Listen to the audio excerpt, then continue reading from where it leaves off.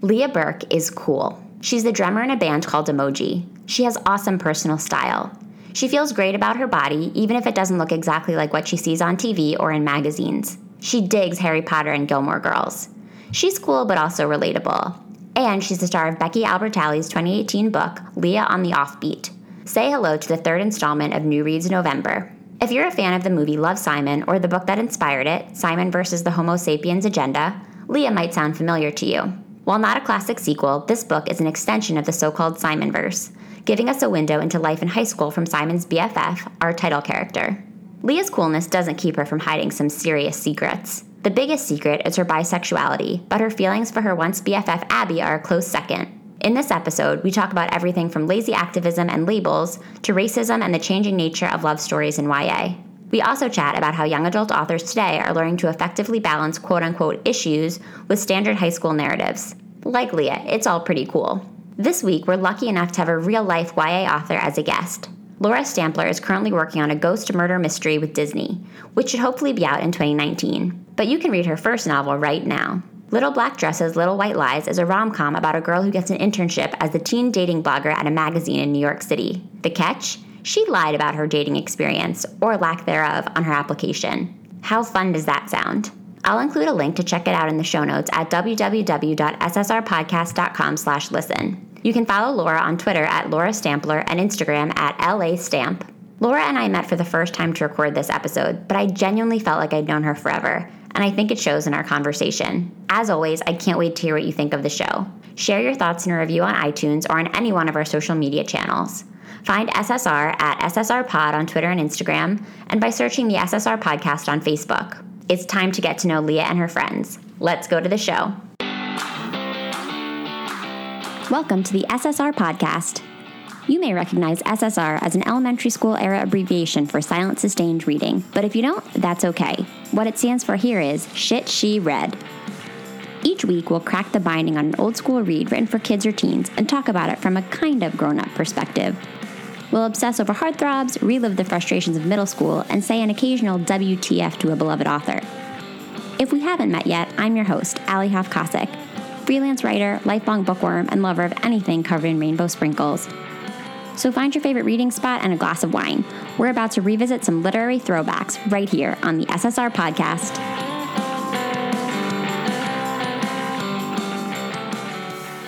Hi, Laura. Welcome to SSR. Hi, thank you so much for having me. I am so excited to have you here. I'm so excited to have read Leah on the Offbeat. I'm just going to say up front that I loved it. Oh my God, me too. I think that Becky Albertalli, am I saying her name right? How do you pronounce her last name? I'm going to say Albertalli, but that doesn't feel natural to me. Oh well, Becky is an amazing writer, and I really felt like so many of these moments resonated for how I was in high school and just kind of like the dynamics with parents, with friends. I really liked the voice. I felt like it very much read like a teen, which is always really fun.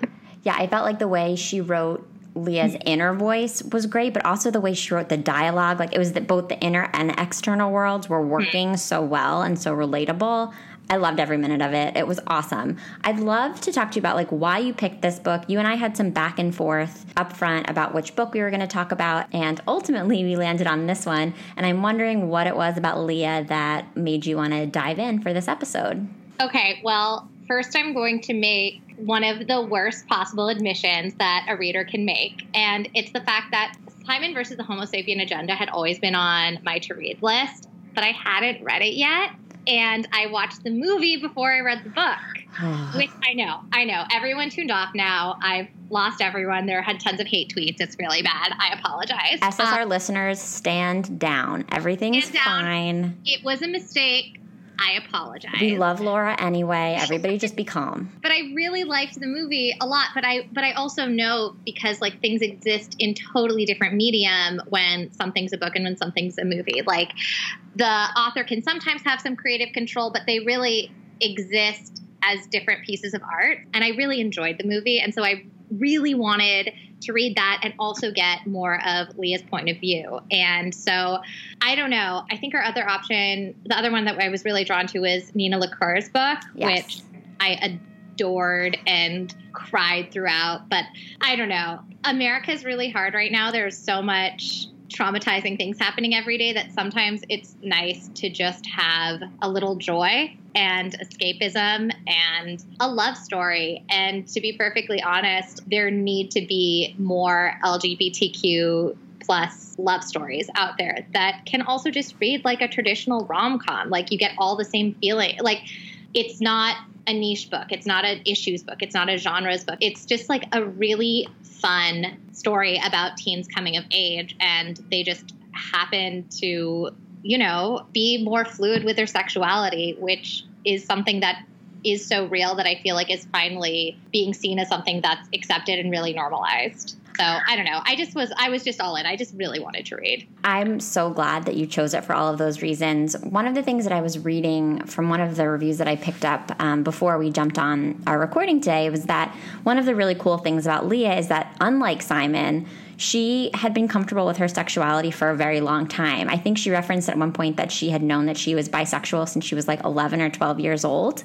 And so Leah on the Offbeat is different than Simon's story in that it's less of like a coming out story, a coming of age story, a sort of coming to understanding of your sexuality story. We meet Leah and she already has sort of like understood this about herself and is feeling confident about it, even though she hasn't shared it with everybody. And I really liked that about her. I think it's really interesting because it shows the many different shades of sexuality and also the many different shades of like openness and how much you can keep with your inner self versus how much like you share with other people. I found it really interesting that Leah was so open with her mom from the beginning, but she hadn't really told anyone. Yeah. And so she's this, you know, she's a straight presenting high school girl because so much of us automatically default to, you know, people being heterosexual. And yet, like, her sexuality is such a huge surprise to her friends at the end. You know, like, Simon is shocked, even though he had kind of a similar coming out experience. You know, like, he also came out to friends, thought that it might be surprising, thought it might not. Everyone figures themselves out at different times. Everyone tells their story at different times. And, like, people don't owe other people any explanation necessarily. And so I thought it was just, like, a really interesting way to say, like, there isn't one stereotypic story, because I feel like that can sometimes be damaging. For example, I have friends who've had, you know, eating disorders or things like that. And it's like, okay, well, sometimes anorexia is presented in one specific way. And this is the only way that an eating disorder is presented. And so, like, if you personally don't have all of the traditional symptoms, like, what do you have? What is it? Not at all comparing, you know, anorexia to sexuality, right. But it's just like, a lot of the times these kind of topics get kind of sectioned off into like issues books or like issues topics. And it's like, there might be just one way to present it or identify it and like live in this stereotypic space because it's easy for readers to understand. But with this, it's like, no, there are so many different shades. There are so many different ways people identify, and there's so many different ways people tell their story. And there isn't necessarily one label that works for everyone. And I think even between Leah and Abby, and we'll get into this, I'm sure, over the course of the conversation, even their stories about how they come to terms with their sexuality are so vastly different. And I had some feelings about them as Leah did. And I think right there, even within the pages of this one book, we're getting a sense of the vast differences between this experience for people, even people who are within the same friend group and all of that. So I thought that was pretty powerful. I think the way that Becky, since we can't pronounce her last name correctly, we'll just call her Becky. First name basis. Hey, Becky. We're best friends. Hey, best friends, never Rebecca, always Becky. Albertalli, probably. Albertalli. I have no idea. Becky. I think the way Becky has built this friend group is really interesting and also creates this like kind of cool setting in which Leah, I would say share, but she doesn't share her sexuality right away, sort of hides her sexuality. Like, it's an interesting setting in which for her to keep this secret. I also... At first, I had trouble. It had been a long time since I read Simon, and so I was kind of having trouble keeping track of everyone. And I was like, okay, who's dating who and who likes who and, you know, what's the history with each person?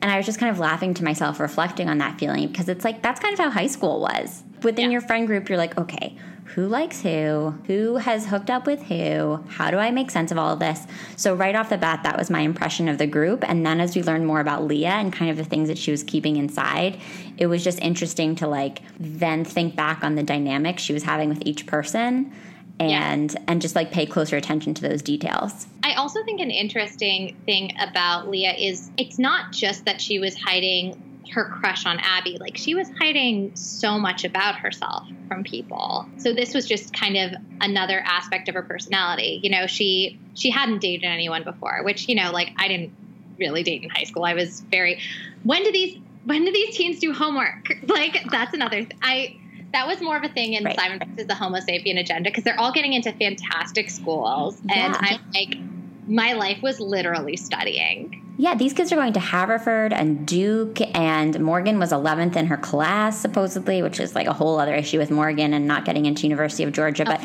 these kids are getting into awesome schools. NYU, Columbia, all they're doing is playing soccer and going to the play. I know, which, like, I was also a theater kid, but I studied so much. But, you know, it's more fun to read about this. And also, I guess, end of senior year, you're already in places. There's not much you can do to fuck it up, you know? True.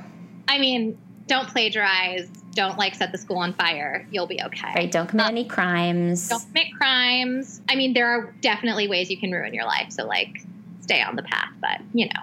Yeah, exactly. Don't do exactly as these kids have done. Maybe do a little bit more homework. But, like, this path of self-discovery that they're on is probably good. So, like, that's a good thing to model, for sure.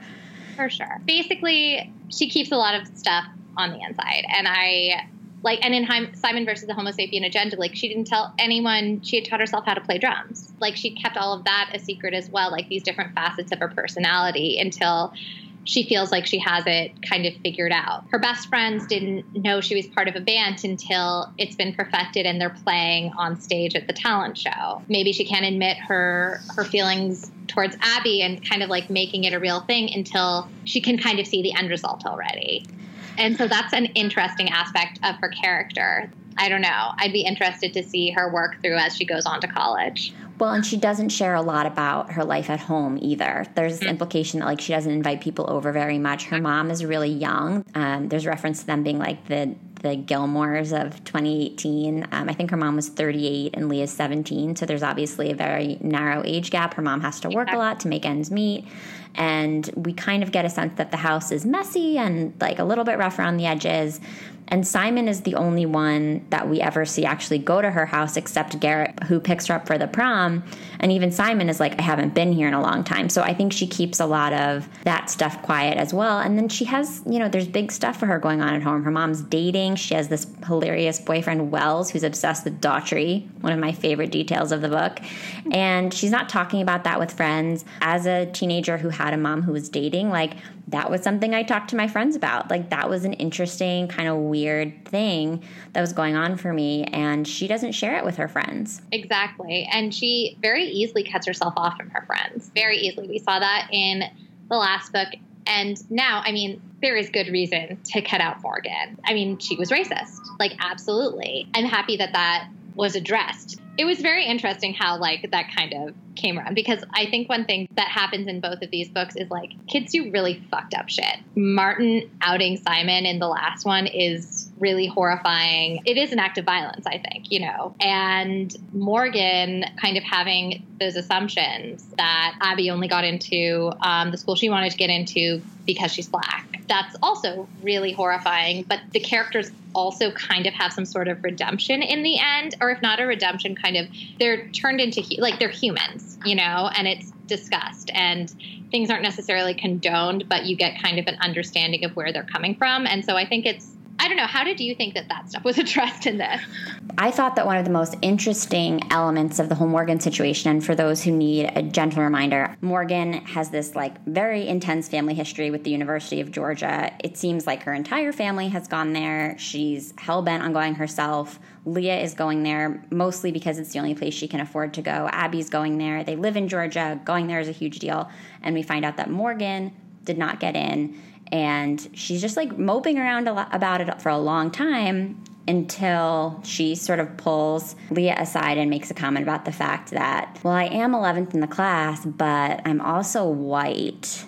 And there's this, like, sort of hint about the fact that Abby, their other friend, is Black. And Morgan is like, well, I'm just saying others aren't 11th in their class. And so she's clearly pointing out the fact that she feels like the only reason she didn't get into Georgia is because of her race, which is so problematic. And I will say that one of the things that I really appreciated about this book is that Becky tackles lots of different issues simultaneously. Like, it's not just a book about Leah being bisexual and like figuring that out. It's also a book about this really disgusting question of racism at their high school. It's also a question about like how it feels to say goodbye to your friends. Like, there's an element of like drinking involved with Nick. Like, there's all of these other issues being handled, and I really appreciated that. What I thought was most interesting about the story with Morgan, who had been one of Leah's best friends for a really long time, was what she says at the end, because as you said, there is an element of redemption.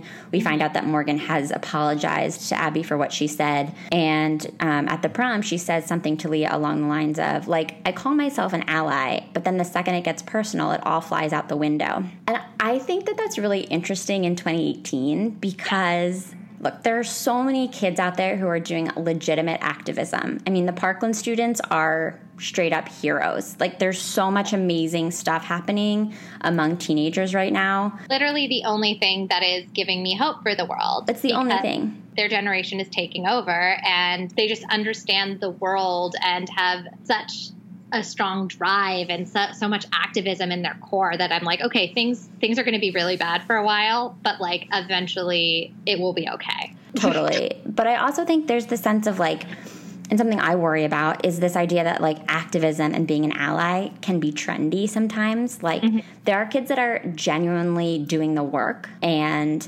understanding what they're fighting for and understanding what needs to happen to really affect change. But I also think there's this awesome, just like activist excitement happening across the country right now. And I would think if you are a kid in high school, it's easy to get caught up in that without necessarily thinking through the responsibility that it puts on you to actually like be a good person and do the things that you are talking about doing. And so I thought it was just like an interesting commentary, and I thought Morgan was an interesting character because it's like she hangs out with these friends that seem pretty progressive. They have like a lot of progressive ideas. She has friends that are gay. She has friends that are bisexual. They're all involved with theater. Like they're kind of this like funky liberal group. But as soon as she herself is wronged. Right. And I think that that's interesting because it's like, I'm sure there are so many kids out there who feel like they get it and they feel like they're doing all the right things and they feel like they're making a difference. But if you're not really understanding like what's at stake, it's easy to fuck things up and to like say something really wrong. Exactly. The other thing is people are allowed to make mistakes. Mm-hmm. And I think that's also something that's really hard, you know, growing up online. Tweets can be forever. Instagrams can be forever, and people fuck up. That is in no way excusing what Morgan says. And I think it is like, she's clearly taking like an easy stereotypic and quite honestly very racist, like out to make herself feel better, to make herself feel like justified for the world being unfair, not, you know, just not making the cut. But like, I think it's interesting addressing the fact that like, people who aren't necessarily like, who aren't Nazis, who aren't members of the KKK can still be racist, can still do racist things. Or people who to their core aren't racist, perhaps, can still be guilty of acts of racism. It's like when people say like, oh, I can't be homophobic because I have a gay friend, and yet you used a gay slur. People need to be able to address the fact that they can still be, I guess, generally good, progressive people, but still be really problematic in a lot of their thinking. And I think once people start understanding where their flaws are, like that's how you progress. There is no perfect ending to Morgan's story. And even in the end, like Leah calls her, I think, like my maybe racist friend. Yeah. Which I really liked. And it's like a note of, oh, this person isn't who I thought they were. This person maybe can't be trusted fully, but also having the hope that like she's going to change. And she's going to be educated, because like we live in a really scary world right now. And I really hope that, I don't know where I feel on this, but I really do hope that people can change for better and be educated, because I think that's like one of the only hopes we have. But I also don't think that it means that just by saying sorry, you can be exonerated of guilt. Like you need to do the work. Right, and it's like Morgan's taken the first step by both apologizing to Abby directly, which honestly a lot of 17-year-olds probably wouldn't have done. Like, I can see kids that I grew up with maybe apologizing to like that person's best friend and then like hoping it would get back to Abby. So I think the fact that Morgan apologized to her directly and then is able to make this statement to Leah about like, yeah, I thought that I understood this. I thought that I was a good ally for people, but clearly I fucked it up.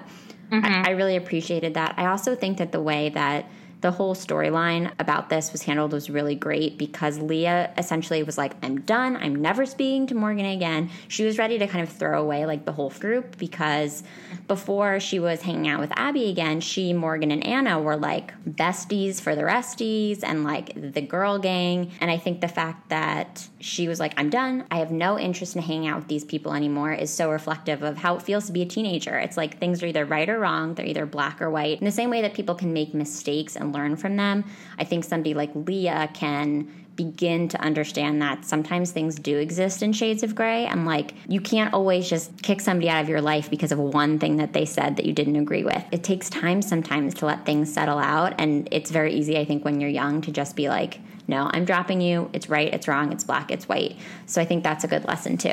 I mean, I also think it says something. I kind of wish there had been more moments of reflection because I think, especially since Leah presents as someone who so easily feels left out, who so easily feels like the world is going on without her and that she doesn't have a place. Sometimes I was missing that yearning for friendships that she'd had. Like, I wish there'd been kind of some snippets to see like what this friendship had meant for her. You know, I think you can cut people out, but also in your head sometimes you're going to go back and reflect and miss. It was dropped almost too easily, you know, like there weren't those moments of remembering or those moments of kind of like, oh, I wish I could tell this person this, but I can't. It's like I've had friend breakups before, and even though you know it's for the best, whether you did it, whether they did it, like they're still like, well, who am I going to text all the time? Like I was used to texting this person this, so what am I going to do now? Especially since she felt like so many of her other friendships were in flux. I wish that had been explored a little more. Of course, like I could have done with like a 5,000 page book, and like that probably wouldn't work. But like, right. I would have loved to like see a little bit more of that. Just like how in the beginning she was really, really, really hurt that Simon didn't come out to her, like very hurt, and it kind of seemed a little bit glossed over here. Like I wanted more. This sounds horrible. I wanted like kind of more of the pain and more of that, you know? Okay. You wanted her to be a little bit angstier about the friendship aspect. Yeah, just like a little bit. And in the movie, like, and I really liked that in the book this wasn't the case, but in the movie, like some of her angst is like she had an unrequited crush on Simon. And that is why like she was so hurt by the fact he didn't come out to her, or by the fact, you know, she just felt it was both in terms of friendship and it was because of like a crush. Here, she's had a crush on everybody. And it's not about that. It's about like the betrayal of friendship. And that is something that rings so much truer to me than the betrayal of like a crush or love, at least from how I was in high school. Like I had crushes on people, and like, yes, like I'd make out with people or I'd like go to prom with someone. But at the end of the day, a lot of them kind of, they faded.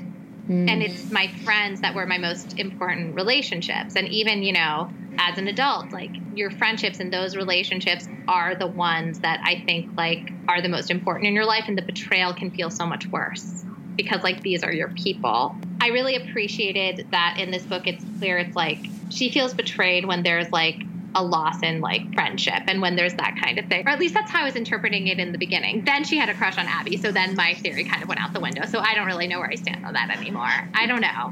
I got the sense, and maybe this is just because obviously like we read from our own experiences. Exactly. And so the way I read it was that like she had this really cool bond going with her mom, and like that was the primary female friendship that she needed. Yeah. And so like in high school, I really struggled to form girl friendships. My best friends were all guys, which at the time I was like really proud of, which is a conversation for another day because now I live and die by my female friendships. But I was really close with my mom, and it was just my mom and I most of the time. I spent weekends with my dad, but my mom and I were like, it was us against the world. She was my person. And so I had those female friendships, but I never let them get super close because I didn't feel like I needed them. And I, like Leah, was honestly kind of quick to drop people and to let them back in eventually. But like we had this group of girls and guys, and you know, everybody was constantly on and off with each other. And I think I tended to like shut down the girls pretty quickly just because I didn't feel like I had a lot of time for the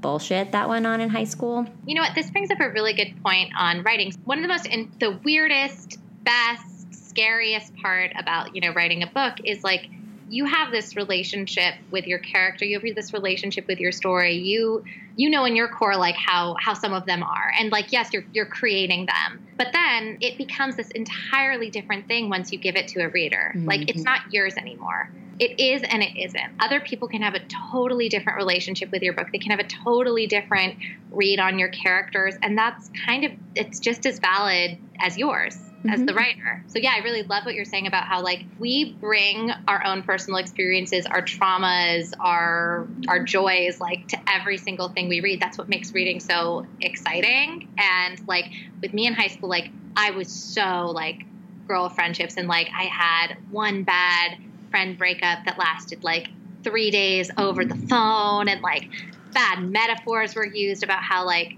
hearts are like a pie and you can only give your slices to so many people. And I'm like, that's not true. I can have more. Like, it was just like, oh my gosh. So with me, I'm like, okay, but like, where's that longing? Because I still miss that friend after we had our breakup. But I was like, I can't do this for my own sanity. Or friendships are so complicated. Love is so complicated. High school is so complicated. And that's what makes YA so great, because you're at your highest highs and lowest lows and you don't know what else is out there.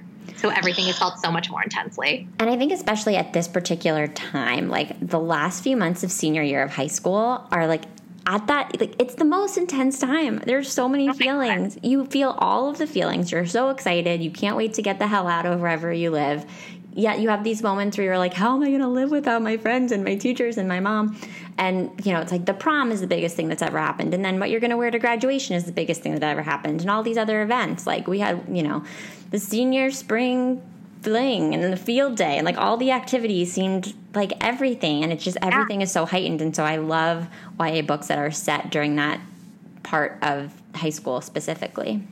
Yeah, it's like who you are and also who you're going to be, because there's this kind of thought that like you can become anyone. And it's not always necessarily true. You're still holding on to yourself. But like there's that idea of like endless possibilities, which is exciting and terrifying at the same time. It's so exciting for Leah because she is just like such this cool creative person. And I think when they take this road trip to University of Georgia, one of my favorite parts, other than like all of the things we got into with Abby, which I think we need to start talking about, but for sure, the way that Leah was processing everything around her, like as they were driving in and looking at the restaurants and the stores, and like she was so excited about what was ahead of her, and those small freedoms of like the person whose apartment they were staying in was going to give them a parking permit. And she was like, what? Really? That's amazing. Just the idea that somebody would give you a parking permit so that you can then come and go as you please. When you're a senior in high school, that seems like beyond imagination. Just that little taste of freedom is everything. And also, like, she so seamlessly found her space with the group of musicians at the party that they went to. And it's like,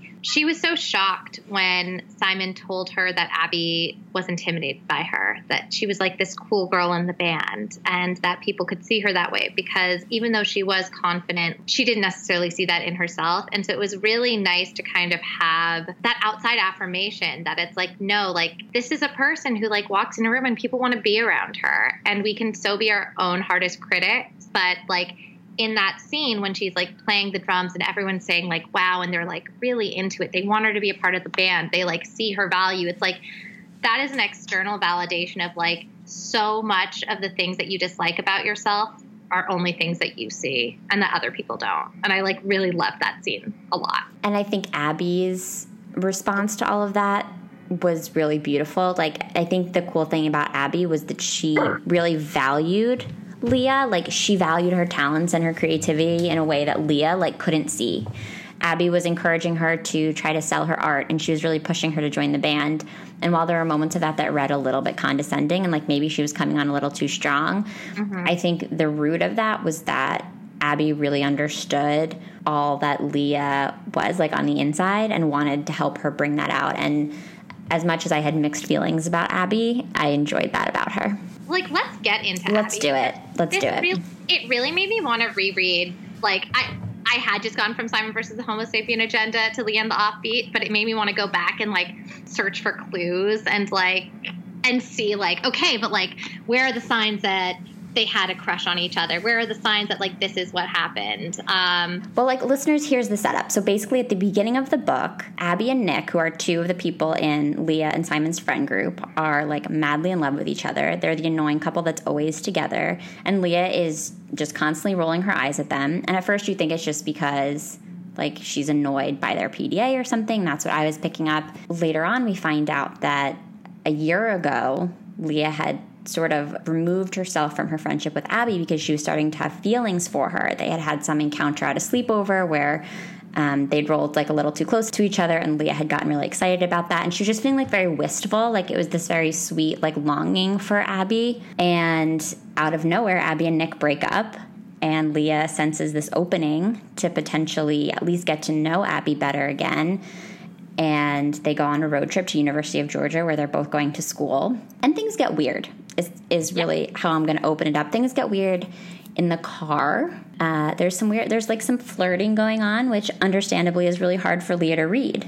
I think one of her big questions is, like, how much of this is performative and how much of this is that quote unquote, like, experimentation, two straight girls kissing, like, oh, everyone has that college experience, and how much of this is actually, like, real. Like, how much of this is, like, real life. And, like, earlier in the book, they're, I think, at a party or they're somewhere, and this guy, Garrett, who has a major crush on Leah, who I can never get a good read on Garrett. I liked him. I was just going to say, one of the things that I really liked about this book was that, like, as much as I was rooting for Leah to have the happy ending that she wanted, which was to end up with Abby, it was cool that I could kind of root for Garrett a little bit too. Like, he was kind of a dope, but he was sweet, and he was really trying so hard. And we all went to high school with guys like that. And for the most part, I mean, he had his moments, but he was generally, like, really respectful of her, and he apologized when he crossed lines. Yeah, I think he understood what was right and wrong within the confines of their relationship, and he made real effort. And so I thought the author did a really good job of, like, as a reader, putting you in a position of, like, I don't really know who to root for, because I think either way, Leah has some good options here. Exactly. I know. And it's just, like, a question of who your heart's with, and her heart was clearly with Abby. But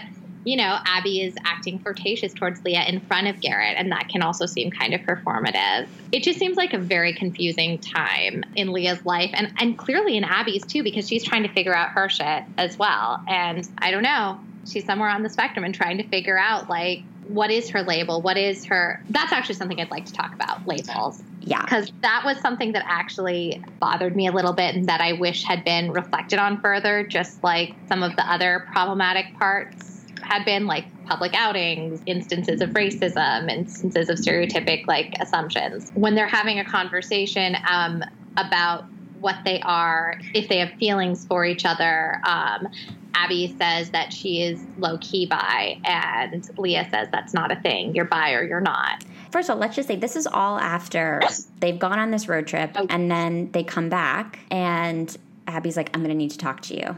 I need to talk to you at some point after school. They haven't been talking for a few days because Leah was so weirded out by what happened on their trip. They had kissed. Leah had never been kissed before, and so she's feeling really awkward about the fact that, like, Abby didn't kiss her because she really had feelings. She was like, we're good at this for two straight girls. It was just, like, a weird interaction. It's like a thing to check off the bucket list as opposed to a life event. It's like, oh, this is so fun and crazy. It's a story, as opposed to this is a moment that we're sharing as human beings. Right. So college, and it totally cheapens Leah's first kiss. So they have this conversation where Abby's like, oh, guess what? I came out this weekend. Which, for me, like, I felt for Leah in that moment, because Leah hasn't really, like, owned a coming out story of her own. Like, her mom knows that she's bi, but she's never gone to a friend who's been like, guess what? I came out this weekend.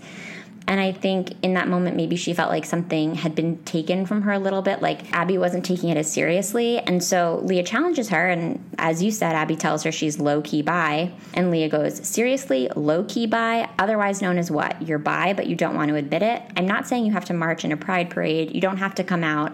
But God, at least admit it to yourself, or don't. I don't care. And then she goes on to say, you know what? You want to be low-key bi? Good for you. Have a blast. But if you're not all in, leave me the fuck out of it. Don't you dare come knocking on my door with your post-breakup identity crisis. You took my first kiss, Abby. You stole it.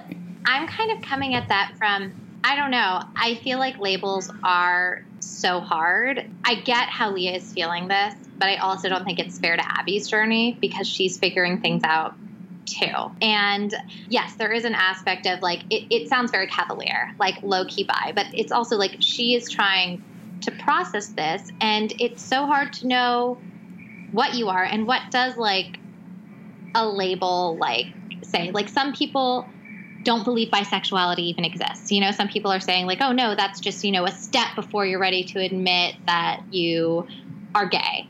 Or it's like a dalliance. Like there are just so many different layers to things that I think that like questioning someone's questioning, I don't know. It just didn't sit right with me. And I wish there had been a little bit more resolution, because I don't think that you do necessarily have to come out as saying like, I am this thing, I am bisexual, because there's such, I don't know, there's such a larger like lexicon around it that like, I feel like as adults, people are trying to figure out like the right words and the right language. And so as teenagers who are just trying to figure themselves out and what they want, like there should be more kindness around it, you know, and more understanding that it's a journey. I get that this is Leah's story. I get that her moment feels cheapened, but I wish that they'd come back to that just like other moments had been come back to for further exploration. I think that's fair, especially given the fact that they have this blowout, and then the next time we see Abby, it's the prom, and they're having this magical moment, which was beautiful. But I would agree with you where it was like, it would have been nice to tie up the loose ends on that intense like label conversation, regardless of which side of it you're coming down on. Like that's a big matter to discuss. And I think both of them should have come to a better understanding of that at some point. I mean, maybe they will in the future. They're probably going to go to college and like have all of these intense conversations about sexuality and learn so much about themselves. And hopefully they'll sort all of that out down the road. But it would have been nice for us to see some of that. Exactly. I mean, it's such a personal thing. And like some people might, you know, just identify as queer as like I don't know, like things are on a spectrum.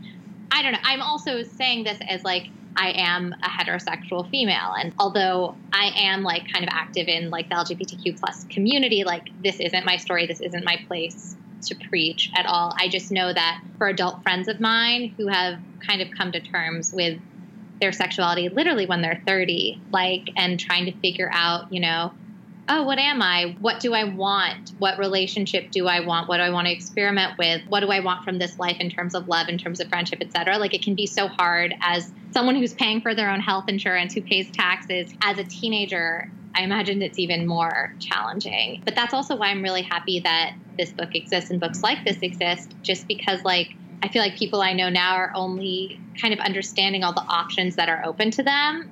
And it's just really great that that's kind of becoming an understanding younger and younger, where it's like, if you don't fit in a box, that's okay, because maybe the boxes shouldn't exist at all. This book really does do a great job of demonstrating like all of the options that are open to you in life. And this would have blown my mind as a high schooler. I mean, I grew up in a pretty conservative suburb. I was never like in my head a super conservative person, but you're only exposed to what you're exposed to. And I think at that point, like maybe there were one or two kids in my school who were out as gay, and that was like a huge thing, you know, and they certainly weren't dating anyone. And it was like more for conversation than anything else. Unfortunately, I don't think they were actually able to like experience relationships with other people, which is so sad. So a book like this would have been like such an education for me as a kid. Exactly. And I mean, I went to school in Los Angeles, which is like super progressive, and everyone was so, you know, accepting, and there were marches and there was this, that, and the other. Like it was a very progressive space. But when I think about it, like almost no one was out in my high school. And in my college, like I went to a college that had a huge LGBTQ plus community, but I know so many people who didn't come out until, you know, they were in their 20s. Things can be so confusing. And like, I don't know, I think there's that moment, and Simon has that moment in this book, like he is gay.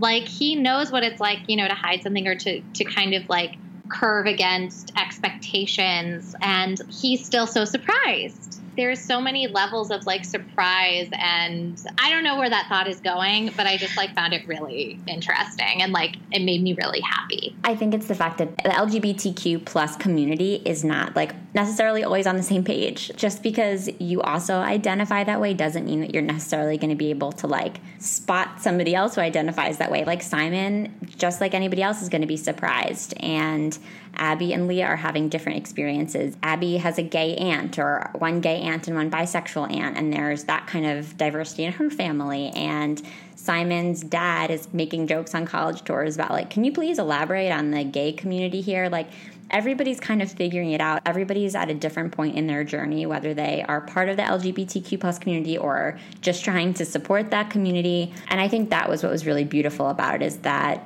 no matter who you are, no matter what community you're in, nobody's the same. And everybody is just, like, figuring it out as they go. The squeal-inducing moments are squeal-inducing no matter, like, who they're coming from. Like, the kisses and, like, the confessions of love, it's the same no matter who you're reading it about. One thing I'd actually really love to talk about that I was kind of thinking about in the beginning half of this book is, like, one reason why I was really excited to read this was because Leah kind of feels like an outsider. She feels like an outsider in her own group of friends. She questions her value. And I think that's something really relatable. It's something I wondered in my group of friends. It's something, you know, you're like, am I an intrinsic part of this group? Am I a side character?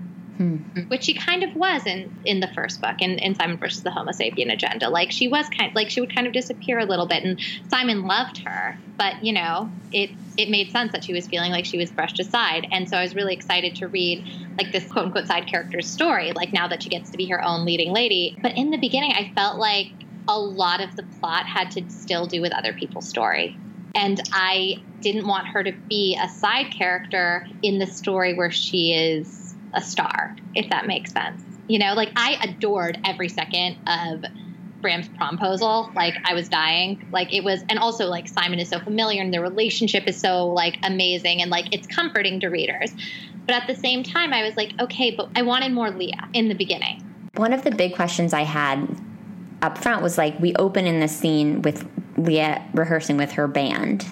And I thought that was so cool, like, the dynamics of her and her bandmates, and they were, like, just shooting the shit, basically, and telling hilarious jokes and making jokes about Don't Stop Believin' and, like, the musical merits of Journey and all these things. And then we don't really get the band at all. And I was like, this is such a cool story. A girl in a band. She's a drummer. You don't get to read about that very much. The title is Leah on the Offbeat. I'm thinking we're going to get so much about her as a drummer and interacting with her bandmates. And just like a passion. I wanted something she's passionate about, and clearly she is passionate about this, even if it's hard for her to admit those things. Yeah, I felt that way too. I wanted to get back to that. And I think if we'd seen her more with the band, maybe we would have had a better sense of those friendships that you were talking about earlier, how, like, we wanted to get more of what was really at stake when she lost those girl friendships. And if we'd had a little bit more insight into her life with them, like playing music and hanging out, maybe it would have been easier to figure that out. I don't know. I agree. I was left wondering, like, why we didn't get more scenes of her in her element, or even, like, I wanted more scenes of her with her mom. Yes. Oh my God. I wanted so much more with her and her mom. The dressing room argument was so brilliant. I mean, how many dressing room arguments did I have with my mother? Mom, I know you're listening. I'm so sorry. I'm, like, so sorry for every dressing room experience I had with my mom. I'm so sorry. So sorry. I have, like, a distinct memory of, you know, when there are moments where, like, oh, I guess I am an asshole. Like, I have a distinct memory, like, my mom and I were having a fight, and she just didn't like a dress that I liked, and I took it so personally. Yeah. I think she thought it was a little too tight, and I think it was too tight, but then I immediately read that as, like, what are you saying about my body? Like, well, what are you saying? Well, what do you want me to wear, like a plastic bag? And, like, and I'm entitled to, I know my whatevers, but, like, I was such an asshole. And a woman came up to her after, and she's like, just so you know, your daughter is being completely unreasonable, and this will get better. And I was, like, so mad, but I was also like, uh-oh.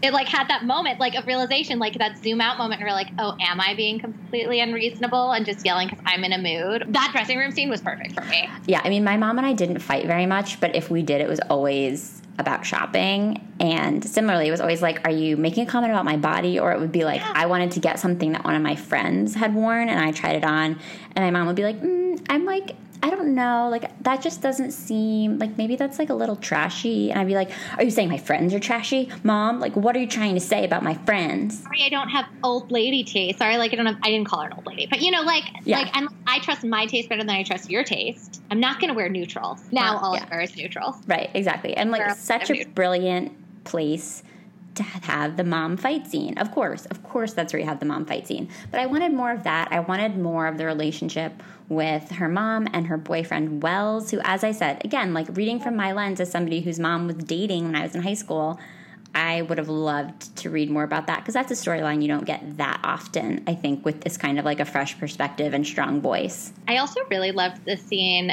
like another comment that like was similar to a conversation I had with my mom is like, they're in the car and she's like, you wouldn't talk to your friends like that. Mm-hmm. You would never even imagine talking to your friends like that. And literally my mom has said the exact same thing when I was being an asshole, like 16-year-old. And it's true, but it's because you say the meanest things to the people you love the most and the people you feel safest with. Yeah, I highlighted that line too as something that was very familiar to me. Just generally like, Becky, you're great. I don't know. She must either remember her own adolescence really well and then be able to pair that with just this like amazingly sharp voice. It's just, she pulls it off so perfectly. She must remember all of these very distinct points of being a high schooler because it's all like, I just related to so much of it. And my experience was very different than Leah's. And I think that's the beauty of it is like, you think, well, I was a straight girl in high school. You know, I wasn't dealing with any of these things. But at the same time, so much of my experience outside of my sexuality and my like dating life is so much like Leah's. Like, I was like a scrawny straight girl in high school, but I was still dealing with the same matters that she is in this book. And I think that's what we're realizing in YA now is that like, yeah, there's a storyline here about Leah's sexuality and her hopefully being able to have a happy ending with the girl that she cares about the most. But like, it's also just a high school story that every high schooler who's ever walked the face of the earth can understand. And I think that's the beauty of like new YA is that there's these other major storylines, but the issues don't necessarily have to overtake the experience of being a teenager. Exactly. Like we all understand what this is. We all understand what this means. We all understand like first kisses and first heartbreaks and disappointment and, you know, not feeling like you're enough. I also really enjoyed kind of like the talks about like where they're going to college and like how that may affect friendships and how that may affect relationships. And like, I don't know, there was also kind of like a little bit of not a sadness, but, you know, as people are going off to college, like things really do change. Like your friends are your friends forever, but like relationships do change and people do break up. Like at the end of the day, like you maybe end up with one person, you know, you're having breakups until you don't. And so just kind of like seeing this moment in time and its reality and knowing that it might be a little bit fleeting, like reading it as an adult. I don't know, there was something really like poignant and beautiful about it, you know? Yeah, grappling with the questions of like, well, if we go to different colleges, does that mean that we can't stay together anymore? Like very grown-up kinds of questions that people are still dealing with in their like 20s, 30s, 40s. Like what happens if I move for a job? And the other question that I loved was when Abby was grappling with the aftermath of breaking up with Nick and the feeling she was having where she was like, I'm not really that sad. I just kind of feel relieved. And Leah kind of asking like, well, what happened? Like, were you mad at him? Did you have a fight? And she was like, I don't really have a reason. I just wasn't feeling it anymore. And is that okay? Is that allowed? And I so had that experience in high school. Like my first boyfriend, we just got to a point and I was like, I don't like you. I don't like you. And then you do feel when you're in high school, like I have to come up with a reason. And I'm sure I did. Like, I don't know what the reason was, but I think it was like the first and only time I've ever broken up with somebody. That's a sad admission to make on my podcast, but it's true. And line came much later when I was breaking up with people before. I'm like, wait, what? I can do this. Yeah, but I just remember feeling like, should I feel bad that I just don't want to be dating you anymore? And these are really complicated questions that aren't addressed in the kinds of like old school titles that we usually read on this show. And I really enjoy those kinds of like issues being grappled with. And also there were definitely hints of like Nick's potential drinking problem. Yeah. Like it was stated a lot. And I think that one of the really interesting parts of like this series and this world that's been created is like, we know we don't know the full story. We are seeing this story through one person's eyes. We're all a little bit self-absorbed. We see each other through our own lenses. I'm really interested to see the subplots and the stories that we're not getting yet. And I would be very interested to see like, okay, so what is Nick's story here? Which character would you most be interested in reading the next book about? Oh, God. That's hard. I can say mine first if it helps you. Say yours. So I would say Morgan because, especially if it were going to be a direct sequel and we were going to like start at the prom and then go on for the next few months, I want to know how Morgan deals with college. And I want to find out, as we were talking about before, like if she's learning and growing at all, or if, I want to find out like what's her family like? What kind of environment is she a product of? How is she absorbing like new influences? Like how is she trying to maybe move past some of the potentially racist tendencies that she was raised with? And I just think that we didn't really learn much about her except for that one comment that she made. And so I'm curious to find out like what kind of a person was best friends with Leah before all of this happened. Also Bram, because I think Bram love Bram. And also I just want more side. Like they're just so lovable. Yeah. They're just so, love. I hope I wasn't like Taylor. She's kind of obnoxious, but I also didn't love that Taylor and Nick got together at the end. I thought that was too easy. Yeah. I thought that was a little bit too much of a bow, but whatever. They're together for now. I think Nick could be really interesting. I actually think I'd be interested in Martin's story. Oh, interesting. Okay. Like in senior year. I don't know. I mean, I think that what he did was horrible. Yeah. Like, I think he should have been expelled. It's just awful. I would just be interested in, like, getting inside his head for a little bit and seeing, like, what his life is like and, like, what's going on there and, like, how he moved past it. Because in a way, like, I don't know, when we were talking about Morgan, she apologized to Abby. Abby kind of sort of lets it go. Leah's more hesitant, but, what can you do? And with Martin, Simon is on speaking terms with him, even though most of his friends are not on speaking terms with Martin. And I probably will not be on speaking terms with Martin because I think he's a little bit of a monster. But it's interesting that the people who were hurt by them the most were kind of able to move on and forge a new relationship with them. And I don't know if it's for their own self-protection. I don't know if it's, to move on. But I think there's something there. I don't know if I'd like reading a book from Martin's perspective, but maybe I'd like a couple chapters. Yeah. Well, it'll be interesting to see if she continues with the Simon verse, as it's called. I definitely think it's fascinating what she's doing as, in terms of dissecting this really interesting group of high school kids. And I would absolutely read more. So bring it on. I'd read more. Bring it on, Bex. Bex, we're now on Bex. We'll be here, Bex. We're ready for you. Just waiting. Outside of Leah on the Offbeat, is there anything else that you've read recently or that you're reading now that you would like to recommend to the SSR listeners? Oh my gosh. So many, I'm sure, right? There are so many books. Also, when I'm in writing book mode, I sometimes get weird with my readings. I've been reading lots of kind of scary adult thriller mysteries because I'm trying to figure out how to do a murder mystery. Ooh. So it's interesting. One book that I really, really liked, and it's nonfiction, is I'll Be There For You. It's by Kelsey Miller, and it's nonfiction, and it's about Friends, the Friends universe, and cool. Talks about, a behind the scenes look at how everything came to be. It looks at kind of some of the problems in terms of race. It would be a very different show if it was written today. Like Fat Monica. Oh, that's one thing we didn't talk about. I loved Leah's body positivity, and that was a refreshing thing to see. Yeah, totally. In books. I don't know. I find it so fun. I loved Friends. I also think now that Friends is on Netflix, this whole other generation is having their own relationship with Friends. Mm-hmm. And I don't know, it's just really fun. I love reading about their audition process, how it all came to be. So that's a really fun one. I'll Be There For You by Kelsey Miller. What else have I read recently that I really, really liked? I really love what Jeff Setner writes. I think he's very talented. Some parts of this had some shades of The Hate You Give. Clearly not exactly that, but with the somewhat racist friend who, someone that you realize that you think and then you realize that there is something very problematic about them. And are they able to admit their flaws and grow or not? So The Hate You Give isn't a recent read, but I just love it. And everyone should read it. When this episode on Leah on the Offbeat is airing, the Hate You Give episode is coming up next week, so everybody stay tuned. Oh my God, you guys, it's so good. She's so good. I'm psyched about this episode.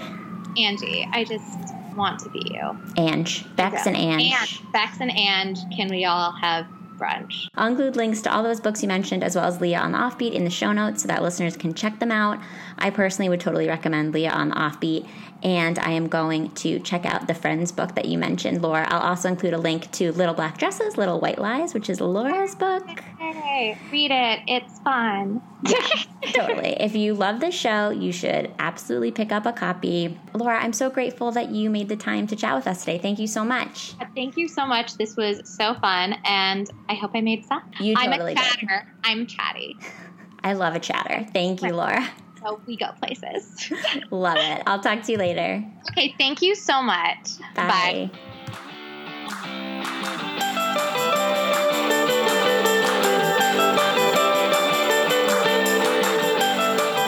Thanks so much for listening to the SSR Podcast. Check out our website at www.ssrpodcast.com for show notes and other information. And be sure to connect with us on social media for updates on upcoming episodes, behind-the-scenes inside scoop, and some good old-fashioned book talk. Find us at SSR Pod on Instagram and Twitter, and search SSR Podcast on Facebook to join the group. To reach out directly, you can send me an email at hellossrpod@gmail.com. If you're loving the show, it would mean so much if you could subscribe, leave a 5-star review, and share your thoughts with a comment. And don't forget to tell your friends, too. In the meantime, happy reading. I'll see you next time on the SSR Podcast.